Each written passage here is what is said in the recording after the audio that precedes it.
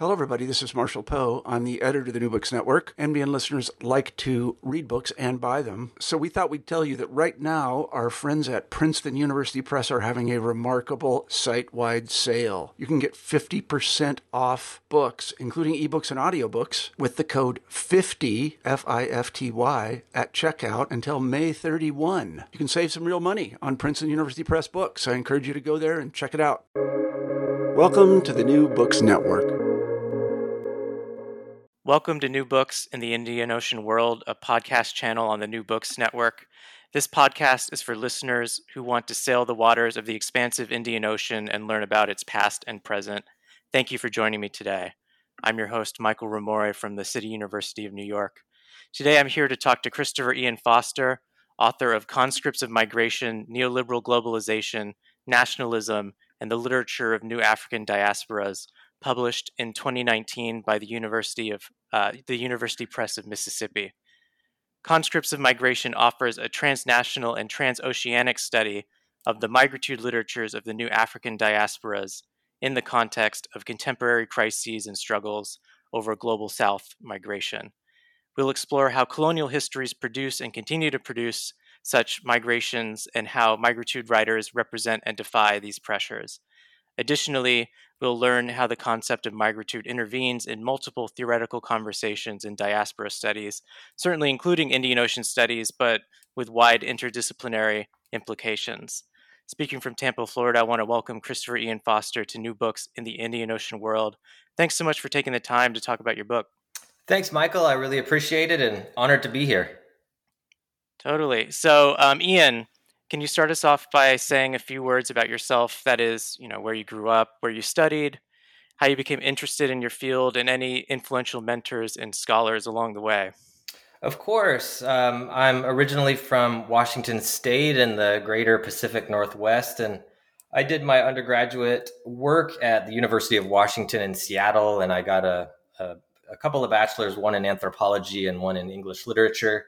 Then I moved to New York City, the Graduate Center of the City University of New York, and received an interdisciplinary master's degree in liberal studies, and then went on to complete a PhD in the English department there. After that, I spent a few years as an assistant professor in a couple of different English departments, and now I'm in international studies at the Colorado State University, and I wanted to mention the sort of interdisciplinary nature of my study because I think it's going to come up later in my studies. I think it's going to come up later in the book. And just to mention a couple of mentors that were really important to me, particularly in grad school. The first is Robert Reed Farr, who was my dissertation director. He's at Harvard now, but I want to mention him because he introduced me to Black diaspora studies, which is so important, was so important to my area of interest. And he's at Harvard now. And then also in post-colonial studies, I wanted to mention Mina Alexander at the Graduate Center. She was a wonderful mentor for me there and a teacher, and supported us, the students who were involved in post-colonial studies and thinking about things like phenomenology. And so I think I just want to mention those two as very important mentors, Robert Reed Farr and Mina Alexander. Yeah, and as you know, they were both particularly influential for me as well. I do. Yeah. So let's turn to the book then. How did the idea for Conscripts of Migration develop? What was your research process like, and how did you experience the actual writing process? Yes, it's a good question. So what I'd like to say is that you can think about it as a larger project that essentially has two lives. One, the first life was as a dissertation, as a graduate student. So it started out as a product of years worth of research in graduate school, and it became a dissertation, which is its own genre and has scholarly aspects to it. And then it was rewritten and revised as a book. And what led me to sort of revising it and rewriting it was that although the dissertation as it existed was a solid work of scholarship, and that sort of met the elements of that particular genre, it didn't really have an argument and it didn't really have a voice, and it was perhaps a given that it was, in terms of a general audience, just a bit overly scholarly. And so I wanted to rewrite it in terms of an argument that I kind of finally came upon after I defended the dissertation. And I wanted to attempt to make it a little bit more widely accessible for a larger audience, and that is sort of tone down some of the scholarly characteristics of it.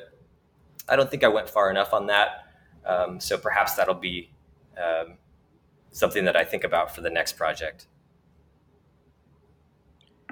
Well, even so, it seems like Conscripts of Migration is stunningly broad in its at least in the implications of its argument. So it brings together multiple oceanic frameworks, including Mediterranean, Indian Ocean, and transatlantic migrations, in addition to numerous diasporic routes from global south to global north across multiple languages and literary traditions. So I wondered if, given this breadth, you could say more about the methodological and theoretical context by which you bring these together. In other words, was there sort of an overarching methodological problem or dissatisfaction that the notion of migritude literature addresses? Yes, it's a great question, and I appreciate the characterization of the book as broad. It is. There's a number of methodologies and theoretical concerns throughout, and I'll start with a sort of general answer, and then we can go from there. But I wanted to just come back to this idea of interdisciplinarity, and I mentioned that a little bit in my bio. But it's important for me. It was important for me as I was writing it to make sure that I'm drawing from different disciplines to approach the particular problem and subject matter at hand. So I'm sort of trying to pull from anthropology and sociology and economics, philosophy, of course, literature, which was the department that I was in, and politics.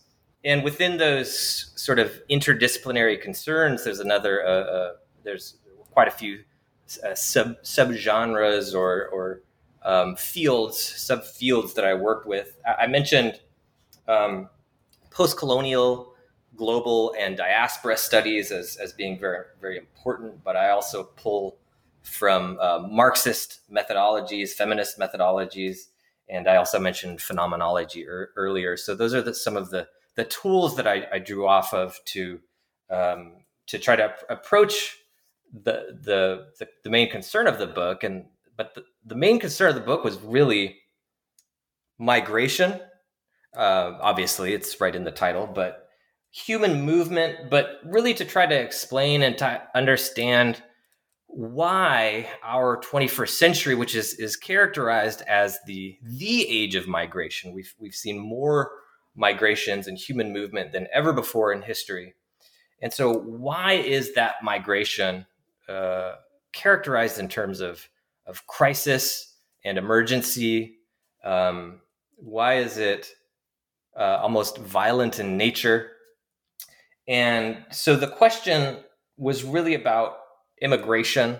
And if we're not thinking about immigration in the way that we should, how should we and how can we look at history and literature to help us understand the issues that sort of subtend the problems that we have now? And so that's the kind of, I guess, very, very general theme that ties together all of those fields and disciplines and concerns that you also mentioned. And so it's about immigration, but it's also an argument that there is a body of literature or cultural production, what have you, that actually goes far to give us a way to think about those concerns. And you mentioned migritude literature, and that's what we're calling it, or that's what I call it For short, I also use the term literature of new African diasporas. Migritude is more broad than African diasporas. There are South Asian migritudes, Caribbean migritudes. But the point is that this sort of body allows us, at least for the book and the book's concerned, allows us a sort of vehicle to think about this larger theme of immigration, and how do we think about it, and how do we solve the problems that we have now that are associated with it. Yeah, so let's get into that history and literature by turning to the book and its chapters. So the book consists of 6 chapters. The first is titled Conscripts of Migration in the Era of Globalization. So what do you mean by describing migration in terms of conscription? Could you explain your use of this term and how it helps us approach the literature of the new African diasporas you foreground in the book? Yes. It's a great question, and it's sort of that term is sort of the cornerstone of the argument. And I admit that it's sort of controversial in the sense that the dictionary definition really has to do with forced conscription into an army. It has to do with power and force. And migration is something that we commonly think of as someone that one can do or not do, is free to do and free not to do. And so that there's sort of a counterintuitive nature. But before I get to that tension, I just want to sort of comment on a larger issue that I think the term wants to deal with. And the issue is that here in the United States and in the global North, we have a dominant sort of ideology, a dominant sort of understanding, and that's a sort of neoliberal ideology that really places primacy upon the individual, and particularly the individual in a free market, and it has to do with property and all that stuff. I won't get into that, but what we really have is this again, primacy of the individual. And so when we think about immigration and migration, it's sort of automatically within those contexts, whether it's on the right or the left, whether we have discussions about immigrants that are demonizing and stereotyping and racializing, or whether we have discussions about immigrants on the other side in terms of tolerance and perhaps more compassionate language than on the right. What I wanted to get away from is that both of those actually rely on an idea that almost takes the individual out of context, and that prioritizes it for all sorts of different reasons that I won't get into now. But what conscription really does is a term that sort of mitigates against that. And what I'm arguing is that in terms of migration, there are a set of historical conditions that shape decisions to move or not move. That actually, if you think of forced migration or refugee crises, or any other condition like that, it's really not about the individual or individual choice. It really is. There are individuals, but they are extant within a certain set of conditions that have been shaped by another certain set of historical conditions. And so on the one hand, conscription is a very, very general, almost metaphorical way of describing how one, particularly in the global South, exists in those conditions, and therefore is not free to move or not move, but is conscripted into a sort of, call it modernity or globalization, what have you, and that those conditions have their origin in imperialism historically. So there's a history there. And now we exist under a kind of neoliberal globalization or neocolonialism. And so there's a kind of set of conditions or contexts within which people move. And then the other side of conscription is that there's a much more material and immediate set of real and concrete situations and barriers that also conscript or shape those who move. And I'm thinking here in terms of the materiality of borders, in terms of walls or fences or cages, in terms of the materiality of documentation and discourses around documentation, like passports. We have a whole passport hierarchy. We have visas and papers and whatnot.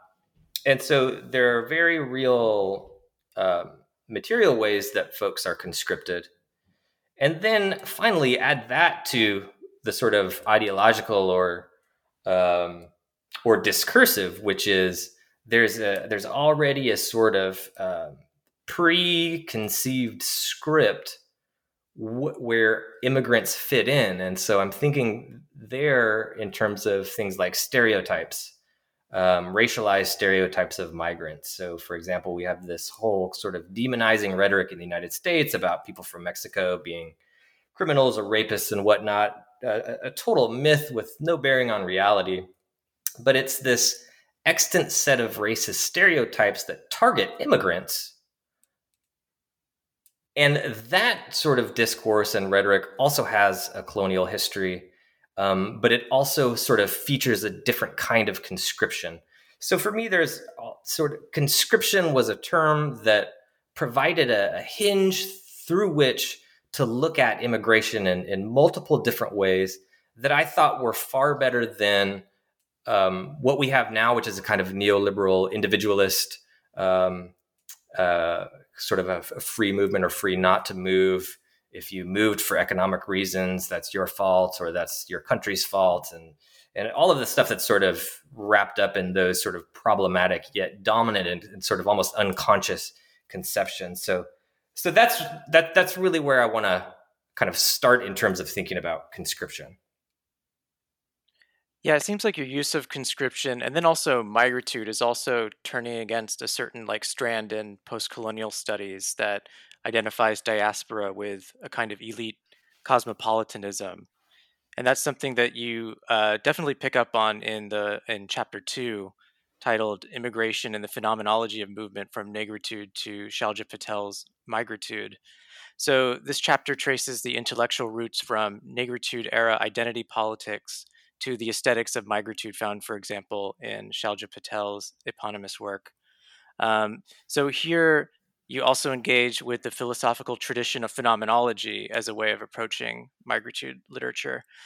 Could you outline what the phenomenological method offers to theorizing the diasporic routes represented in literary works like migritude? Yeah, it's a great question, and I love phenomenology, and I'd love to hear your thoughts on it too. But I think in order to sort of keep with the theme that we have here, I think that phenomenology is also a good tool to enter into questions about immigration that don't sort of rely on the neoliberal or liberalist or even nationalist conceptions of the individual and migration and all the sort of negative aspects of those things. So phenomenology actually wants us to get beyond that by looking at being itself. So of course it starts with Husserl and then goes various directions from Heidegger to Sartre. And now we have great work by people like Sarah Ahmed on queer phenomenology. Frantz Fanon, our hero in post-colonial studies, is actually doing phenomenology, sort of racial phenomenology in Black Skin, White Masks. So there's a whole history there, and there's a lot of wonderful work on it that folks are doing, including yourself.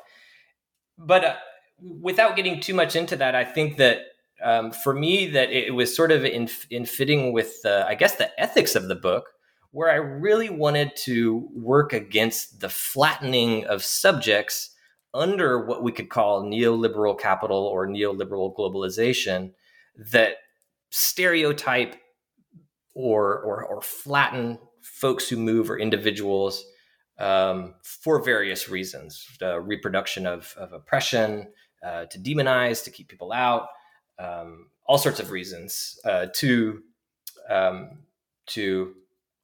abdicate responsibility for the creation of those very migration crises in the global South. And so phenomenology actually does that by sort of bridging the gap between well, I don't want to get too far into metaphysics and all of that stuff, but really what we can say that it gets to what Heidegger would kind of borrow from Husserl in when he uses the term being in the world, which just means that a person is in the world and is shaped by the world in very complex ways, and phenomenology being a tool that gets us to a tool and a sort of ontology, that is a study of being, that gets us to this kind of being in the world. It uses what they call the natural attitude to cut through sort of preconceived ideas that are sort of presented as common sense, but are actually sort of mythical in a way, just like stereotypes and things like that. And so phenomenology is I thought was a good tool to look at what was going on in immigration and the literature, but it was also something that I felt that these writers that I'm looking at were already doing. So in their novels and in their poems and in their plays, they were actually looking at migration and immigrants, not from a sort of individualist or a nationalist perspective, but from a way that really focused on the being in the world of the migrant, if we want to use that phrase, the being in the, and all of the objects that constellate that being, from borders and cages and checkpoints to just ideas of being in the world, ideas of what home is, what is diaspora, communities, and things like that. So for me, that's kind of the main reason that I thought phenomenology would be a good thing to go back to and look at in these terms. Yeah, totally. And I think for me, one of the things you also gain from phenomenology is this sort of alternative engagement with humanism that's neither liberal nor colonial humanism. And I think that's exactly, yes, at least in part, where you go in chapter 3, right? Which is titled The Condition d'Immigré in Fatou Diom's The Belly of the Atlantic and the Aesthetics of Migration in the Francophone African Literary Tradition. Too long of a title. Sorry about that. No, you're good. Lots of information. Yeah. So this chapter extends the discussion of negritude from the previous chapter, this time in a Francophone context. Mm-hmm. So here you're connecting the immigrant condition represented in Fatou Diom's The Belly of the Atlantic as an engagement with negritude aesthetics, where the Black humanism of negritude informs a migrant humanism. So could you explain the development of and distinction between these humanisms in Diom's work, or perhaps more broadly? Yeah, this is another wonderful question. It's also another pretty big question. And the answer I'm going to give, and I've been giving sort of reductive answers that sort of reduce, for example, the history and breadth of things like phenomenology and whatnot. But I want to try to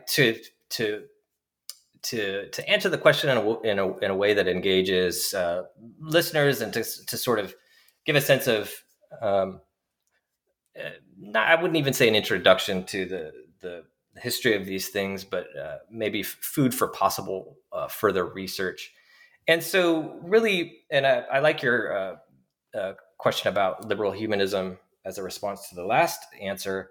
And I think it's good to start there, and feel free to jump in. But so liberal humanism is something that started in Europe. It's something that starts burgeoning around in the Renaissance, Enlightenment sort of era, and it's a philosophy, but it's more than that. It's sort of a politics, or a way of being and doing, and it was really a sort of a response against feudalism and this just sort of the almost tyranny of religious divine right, and it wanted to focus instead on humans, obviously.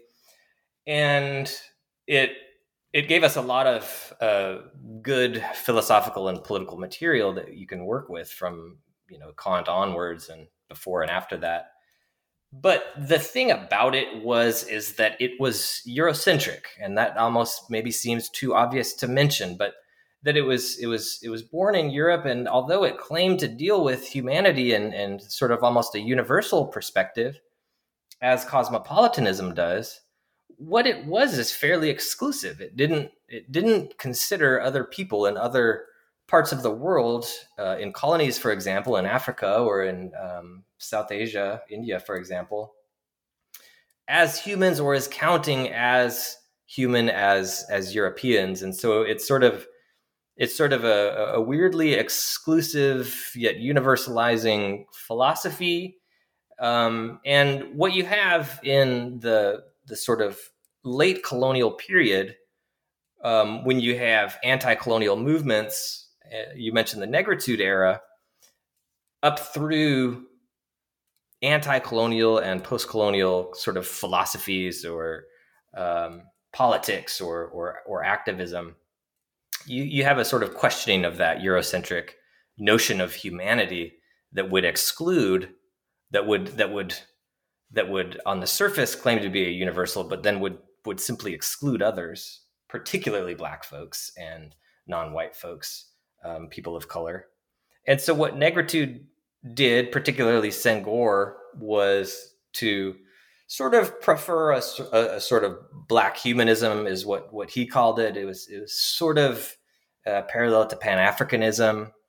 But it was not only a sort of anti-racist and anti-colonial philosophy, but it was one that also attempted to revitalize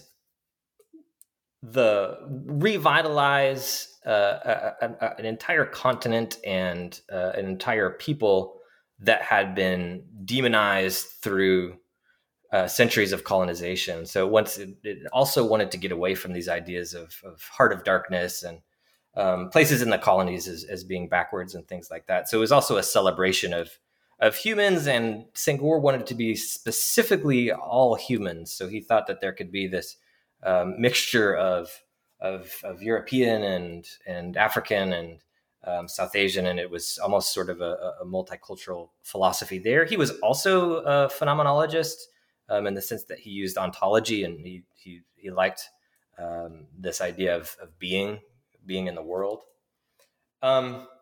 There's been some criticism of Negritude, as you know, for being essentialist, and there were some regrettable phrases that he used that sort of almost kind of reified Africa and Europe. But if you really kind of do a deep dive into Negritude, you'll find that at the very most, we have a sort of strategic essentialism, and that there's more going on there than essentialism.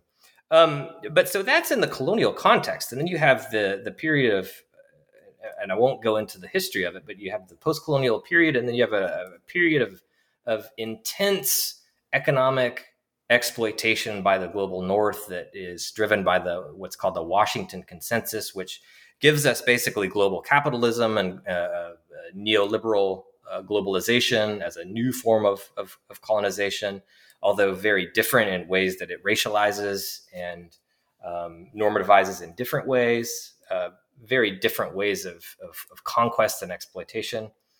And so what I think Migritude at large does, and Fatou Guillaume, does in Belly of the Atlantic, is to really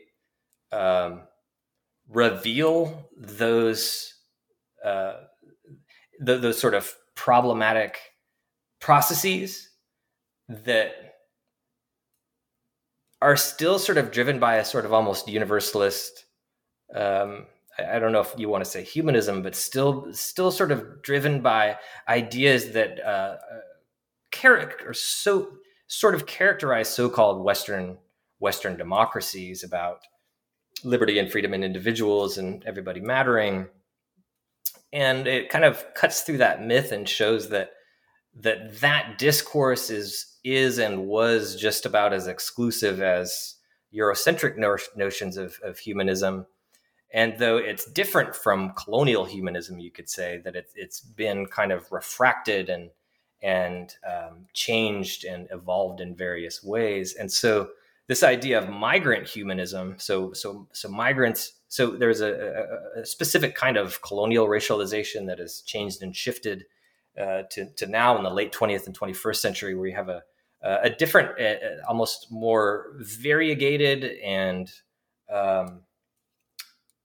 wide-ranging racialization of immigrants, right? So it's still anti-black and anti-brown, but it's evolved in a certain sense.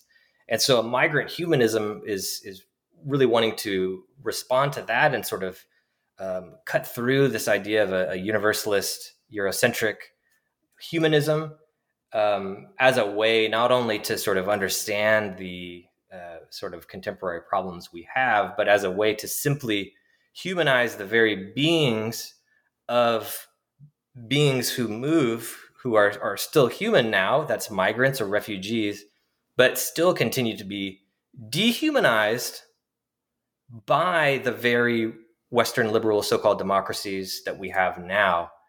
And so it's very important what Fatou Diome and migratude writers do. It's very simple, but it's very important. Is that sort of rehumanization of the migrant, and so that's kind of all what I mean by migrant humanism. But what I'm doing is I really see that it's coming out of these texts themselves, and I think just my interpretation of it is going to fall short. And so I'd encourage others to kind of get in there and see really what's going on. But I think that's actually coming from the literature and cultural production and philosophies that I'm looking at in the book.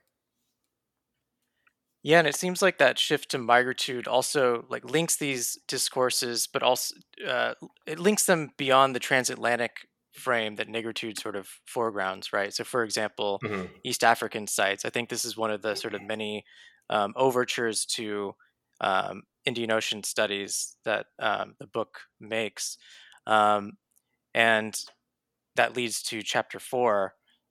We carry our homes with us on the literature of the Somali Italian diasporas. So here you shift focus to Somali migrations to Italy since the 1980s. Could you say something about the historical factors that led to Somali Italian migration and how they're engaged in Afro-Italian migrant narratives? Yes, I can, and it's a great question. And I wanted to pause, if I may, just for a second. You mentioned Indian Ocean Worlds, and I wanted to take a moment and maybe try to make an argument that the material here is indeed relevant to Indian Ocean Worlds. And I want us to I'd like to go back to one of the forefathers of Pan-Africanism in E.W. Blyden. And he's actually from the Caribbean, but after attempting to attend college in 1850 in the United States, but being denied based on his race, he spent the rest of his life in Liberia and would essentially inaugurate the field of Pan-Africanism. But the interesting thing is that his field, that his conception of Pan-Africanism also included the Indian Ocean world. And so if I could pause for a second and maybe just paraphrase a quote from him that he has in his book that he wrote in 1886, it'll include the Indian Ocean world, which I think migratude literature, as you mentioned, also includes. And so he's writing in 1886 and states that there has been an unbroken line of communication between the west coast of Africa through the Sudan and the so-called Great Desert and Asia from the time when portions of the descendants of Ham and remote Asias began their migrations westward and first saw the Atlantic Ocean. Africa is no vast island separated by an immense ocean from other portions of the globe and cut off through the ages from the men who have been influenced, who have made and influenced the destinies of mankind. She has, in just a couple more sentences, she's been closely connected both as a source and nourisher with some of the most potent influences which have affected for good the history of the world. The people of Asia and the people of Africa have been in constant intercourse. And so really what he's saying is that there's been this constant movement, essentially for Blyden from biblical times, among people and ideas across the Indian Ocean world, from India to Africa to Sudan to the Mediterranean world and then to the Atlantic. And so it's kind of interesting. I think there's an echo of that sort of I don't know what you'd call it, trans or pan-oceanic, that would connect the Atlantic, it would connect the Indian Ocean world to the Mediterranean and even the Caribbean, as he's from there, that is sort of echoed in migratory literature, particularly if you look at folks like Shalja Patel and on the east coast of Africa. But so that's that, and feel free to jump in with your comments on that. But I just wanted to tie back into the Indian Ocean world in terms. That's great. Yeah. And I think it really underscores how Pan-Africanism was always, at least in part, an Afro-Asian discourse, even though sometimes that gets obscured. Yes, and there's been a flowering of great work recently in the past decade that's connecting these worlds, yourself included, that I think is so important to sort of take us beyond and through and outside the Black Atlantic, which is still super important to consider. But folks like Lisa Lowe's Intimacy of Four Continents, for example, is going to make sure that she connects the Indian Ocean to the Black Atlantic and the Caribbean and the New World. And folks working on Caribbean indenture are connecting that, and all sorts of good work on that. And I know that you're working on that, so that's great. Now, I've totally ignored your question about the historical context of Italy, so I just want to run through that really quick for our readers. Cool. So that you get a sense of just the massive amounts of outside incursion into this one particular colony, Somalia, and how, of course, that's going to go and create crises that then will lead to immigration crises, migration crises, and refugee crises even. And so if you look at Somalia, for example, it's an Italian colony from 1888 to 1941. It's then a British colony from 1941 to 1960. From 69 to 91, you have the dictator Said Barre. And during that period, you also have the Cold War, where you have neo-colonial powers, the United States and Russia, really, it really is was a form of neo-colonial. There was all sorts of puppeteering around the world to devastating effects. For example, you had a war in 1977 between Ethiopia and Somalia. And on the surface, it was about Ogaden and whether Ethiopia had colonized that or not. But really what it was is a war. It was a proxy war between the U.S. and Russia at the time, the USSR, right? And there was massive amounts of funds for both dictators, massive amounts of armaments. And at one point, U.S. and Russia would switch sides to devastating effects, and it created this war that would kill 2.5 million people. And so this is a significant amount of the responsibility lies with the two superpowers there. And then after that, you have, after the Washington Consensus, and you have the turn to neoliberal globalization, which I just call neocolonialism. From 81 to 89, you have the International Monetary Fund and the World Bank and everybody getting into colonies. But in Somalia specifically, IMF forces Somalia to devalue currency 460%, to liberalize its economy, to privatize public services. And one of what's also a part of what's called structural adjustment programs, which were imposed on former colonies all throughout the global South, or were austerity programs, which was just a nice way of saying you're going to cut public spending to pay us back. And on the eve of the Civil War, it was transferring nearly 50% of its export earnings to debtors. So it's paying back its former colonial masters for what? The right to live, to be. It's paying back the institutions of economic globalization. And so that creates, among other historical moments and happenings and contexts.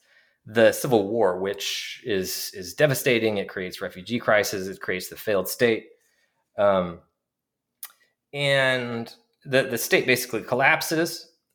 And so you have, again, just waves of refugee crises, migration, people having to move. And so, to think about it in a sort of neoliberal way where an individual has the choice or has a freedom of movement, it seems really ridiculous in this context.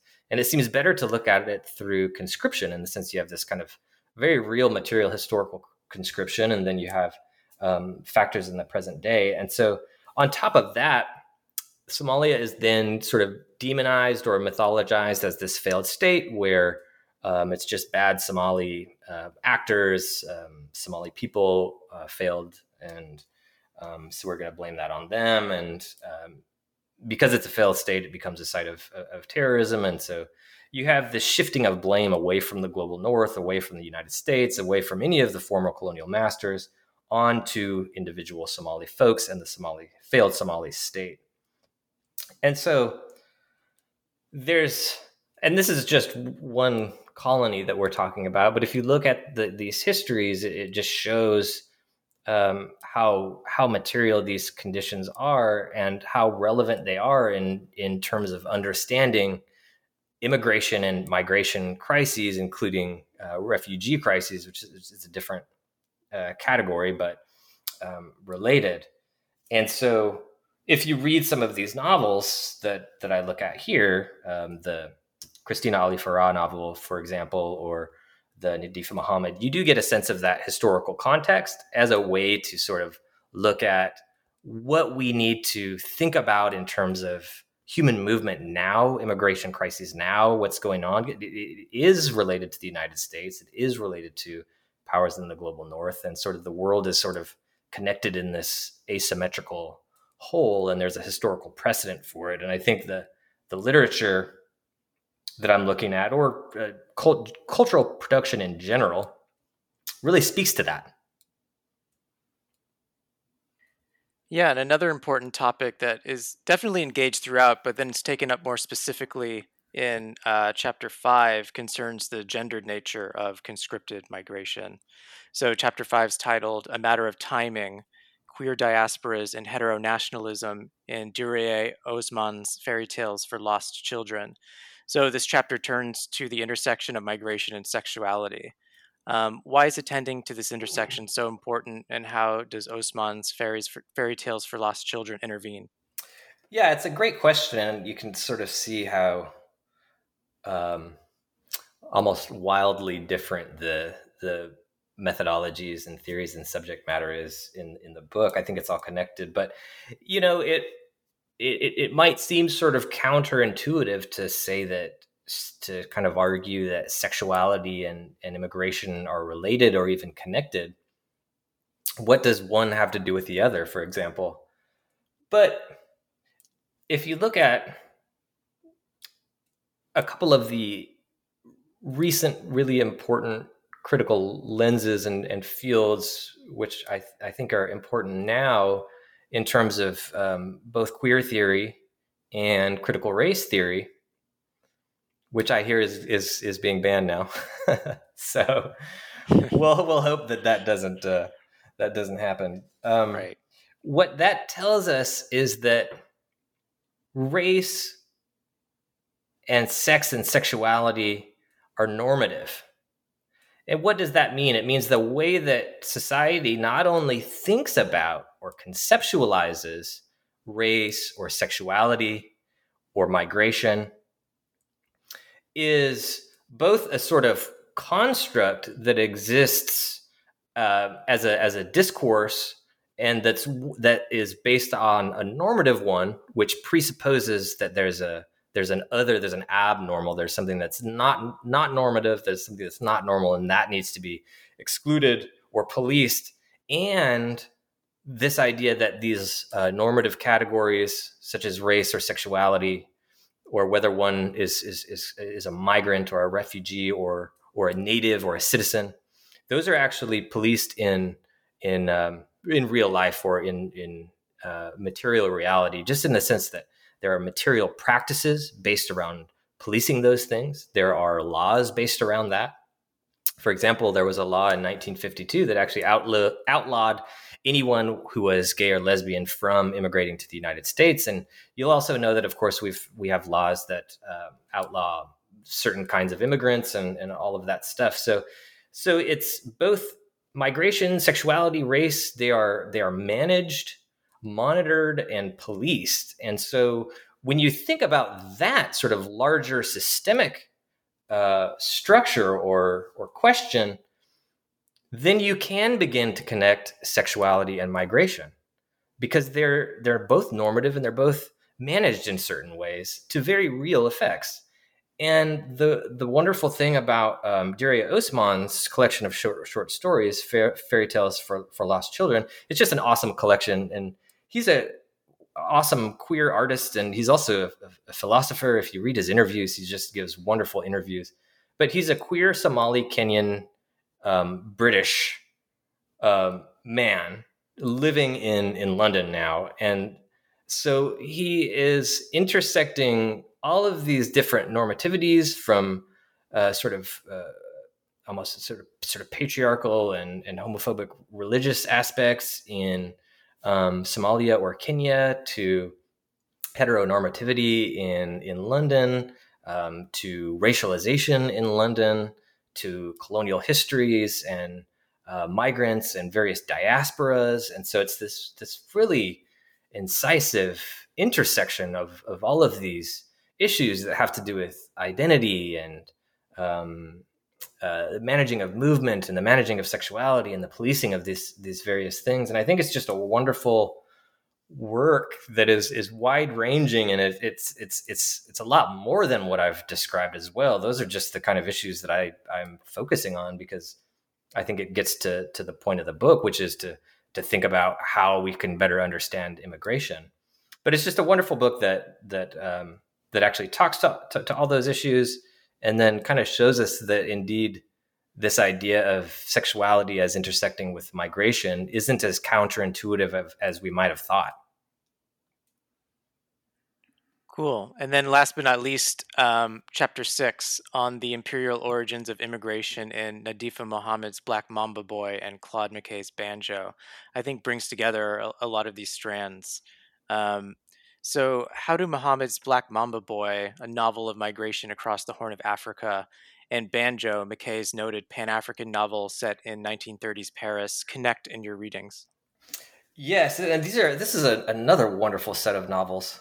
I just love all of these novels. So for our readers, go out and read all those. I know you have, Michael, but if you haven't, check them out. So Claude McKay's novel Banjo came out in 1929, and Claude McKay is actually Jamaican. He's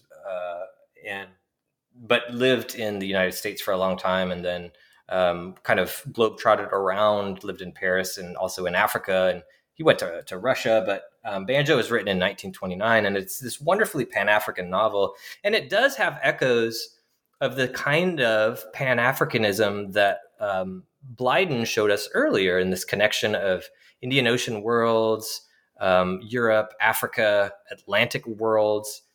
And you'll just have to read it to kind of get a sense of that wonderful sort of transoceanic, transnational and basic and just diasporic sense of it. And he calls it a vagabondage. So you get a sense of this non-elite kind of almost what I will come to call migratude later, sort of non-elite sort of migration that most of the world's travelers are faced with.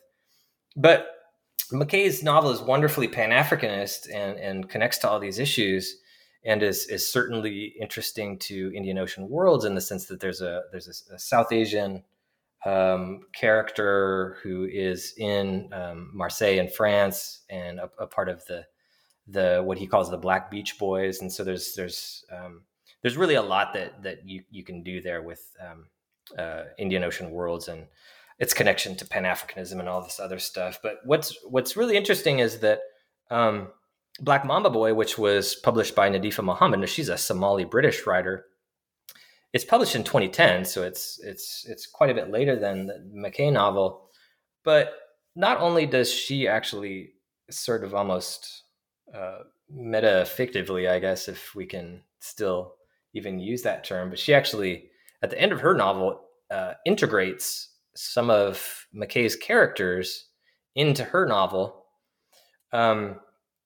which is about a little Somali boy during the colonial context and towards the end of it in World War II, he starts out in Yemen, and then he's sort of migrating and traveling, and he peregrinates all over East Africa, the Horn of Africa, North Africa, and it takes us to London, and we have a stop in Palestine even.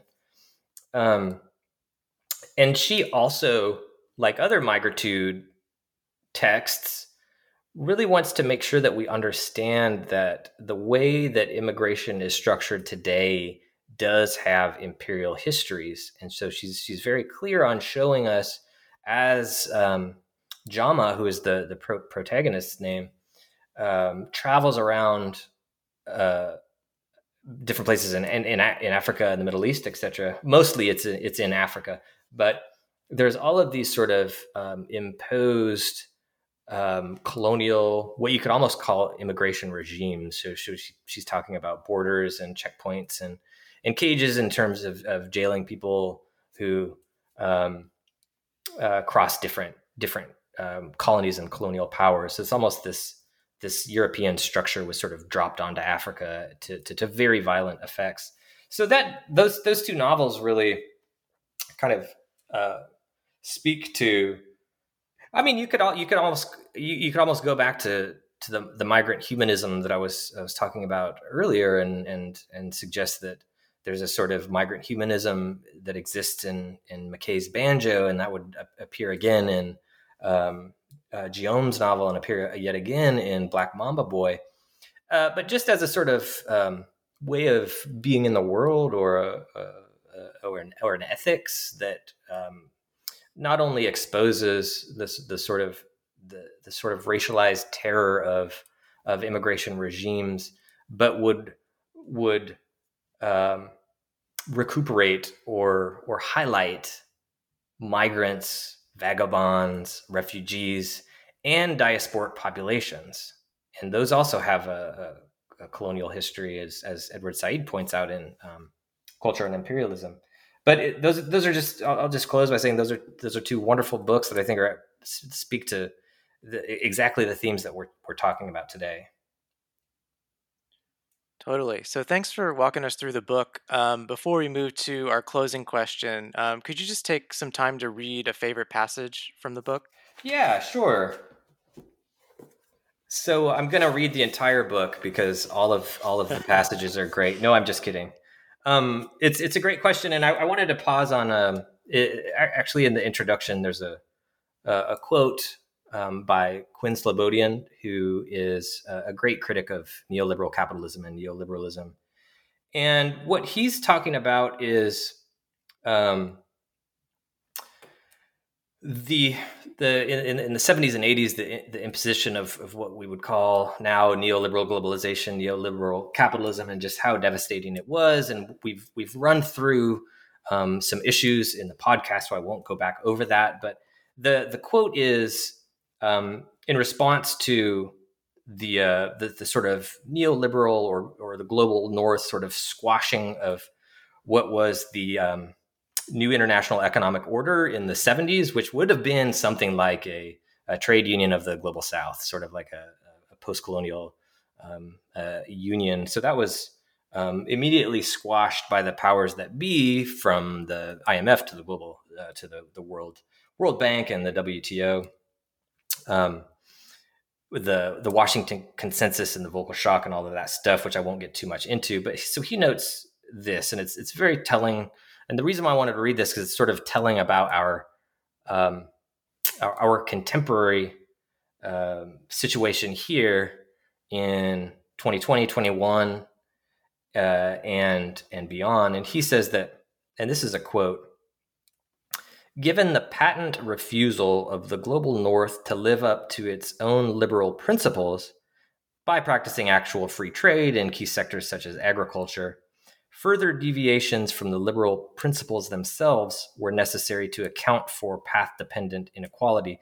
And so I go on to explain that quote. And so what I say is, in a sense, post-colonial immigration is a symptom of the liberal northern countries' fascist policies in the South, and therefore migrants cannot be welcomed as such, for the truth of their policies, these fascist policies imposed upon the South, inscribed upon the bodies and memories of the dislocated, would undermine the very narratives upon which the nations of the civilized world were built, quote unquote. And so with that, what I meant there is not really a controversial point. It's that imperial nations in what has been called the Western world, living under quote unquote liberal democracies, have imposed fascist policies on their colonies. Now, you only need to take a brief look at history to find out how that's true. For example, look at Britain's concentration camp in Kenya in the 1950s, or the constant practice of the U.S. to overthrow democratically elected leaders in Latin America and elsewhere. So there are fascist policies being imposed and utilized abroad, where principles of liberal democracy, freedom, and things like that are championed at home. The reason why I wanted to bring up this quote or this little passage was because, and I wasn't thinking this when I wrote it at all. It was just a critique of imperialism abroad or neo-colonialism abroad. But it gets to the question of fascism coming home to roost. And so what we have right now is a sort of burgeoning move towards a right-wing dictatorship in the United States and in various other places. Populism has taken hold, bigoted nationalism, and all of this stuff.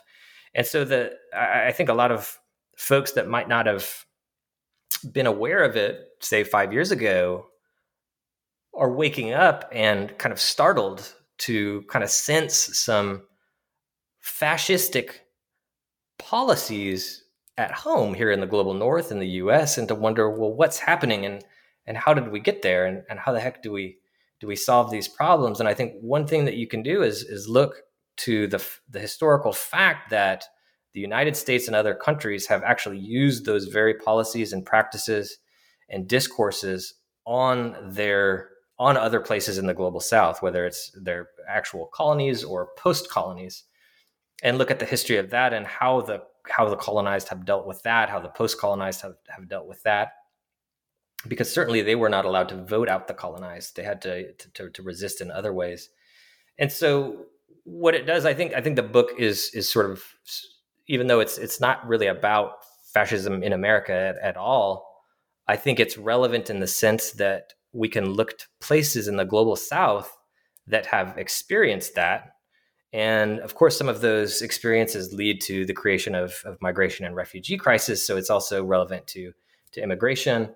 But it's interesting to those who might want to go and ask about what's happening in the global North now, and how we can look to the global South and to histories of the global South in places that span, for example, the Indian Ocean world, the Black Atlantic world, Mediterranean, crises in the Mediterranean and whatnot. So that's why I wanted to read that passage, and really more of a discussion, sort of almost question to end with, than in any real answers from me on that. Yeah, totally. And that just underscores the breadth of the book and the works under study. Thank you. Yeah. So, Ian, we've taken a lot of your time. So in closing, let me just ask, what are you working on now? And can you tell us about your current and future projects, or what you hope to work on? Yeah, thanks for that. I'd love to. I'll try to be brief, but so I've got an article coming out that is sort of related, but it's about sort of neoliberal neo-colonization, and it uses refugee crises in Haiti and Palestine as a way to look at that. That's coming out in Journal of Narrative Theory in a couple months, and I really like it because I actually start out with this Dead Kennedys song. As a punk rock band from the 1980s, Dead Kennedys song, They have a song called "The Great Wall," which is actually really relevant. And I start out with that, but it's a great Jello Biafra actually talks about global apartheid there, so I kind of do a riff on that. I've got a couple of articles like that, but the next project is going to be sort of similar to the issues that I just brought up. That passage looks at, and it's really a move towards looking at the global effects of American empire from 1900 to now, and not only how that creates all sorts of different things, including migration and refugee crisis, and how it can explain what's happening now in the United States. But it really looks at responses from the global South, Latin America, Caribbean, Africa, South Asia, and other places that have been in various ways affected by American imperialism that still is happening now, as we know. And so the book kind of shifts a little bit more towards American imperialism, and I think it shifts a little bit away from literature. It'll still include that, but it'll just kind of it'll just look at sort of I should say, global responses to American empire. And then, of course, what those responses tell us about how we can solve what you would call problems at what you would call home if you're here in the United States. And those problems are, of course, not only felt by people here, and have actually always been felt by certain populations here, including Black populations, who Stokely Carmichael rightly said 50 years ago are sort of like colonized populations in the United States, but effects elsewhere. Certainly, we saw that the 2008 financial crisis was global and not just unique to Washington. So, hoping that that'll tell us, looking to have a sort of global approach will help us solve some of these problems. But that's a very, very sort of early idea. It's unformed and it's still sort of forming. But that's sort of the direction I'm interested in going. Yeah, those sound great. Thanks, Ian. And thank you for listening to today's episode, in which we explored conscripts of migration, neoliberal globalization, nationalisms, and the literature of new African diasporas, published in 2019 by the University Press of Mississippi. This is your host, Michael Ramore. Stay tuned for the next episode of New Books in the Indian Ocean World.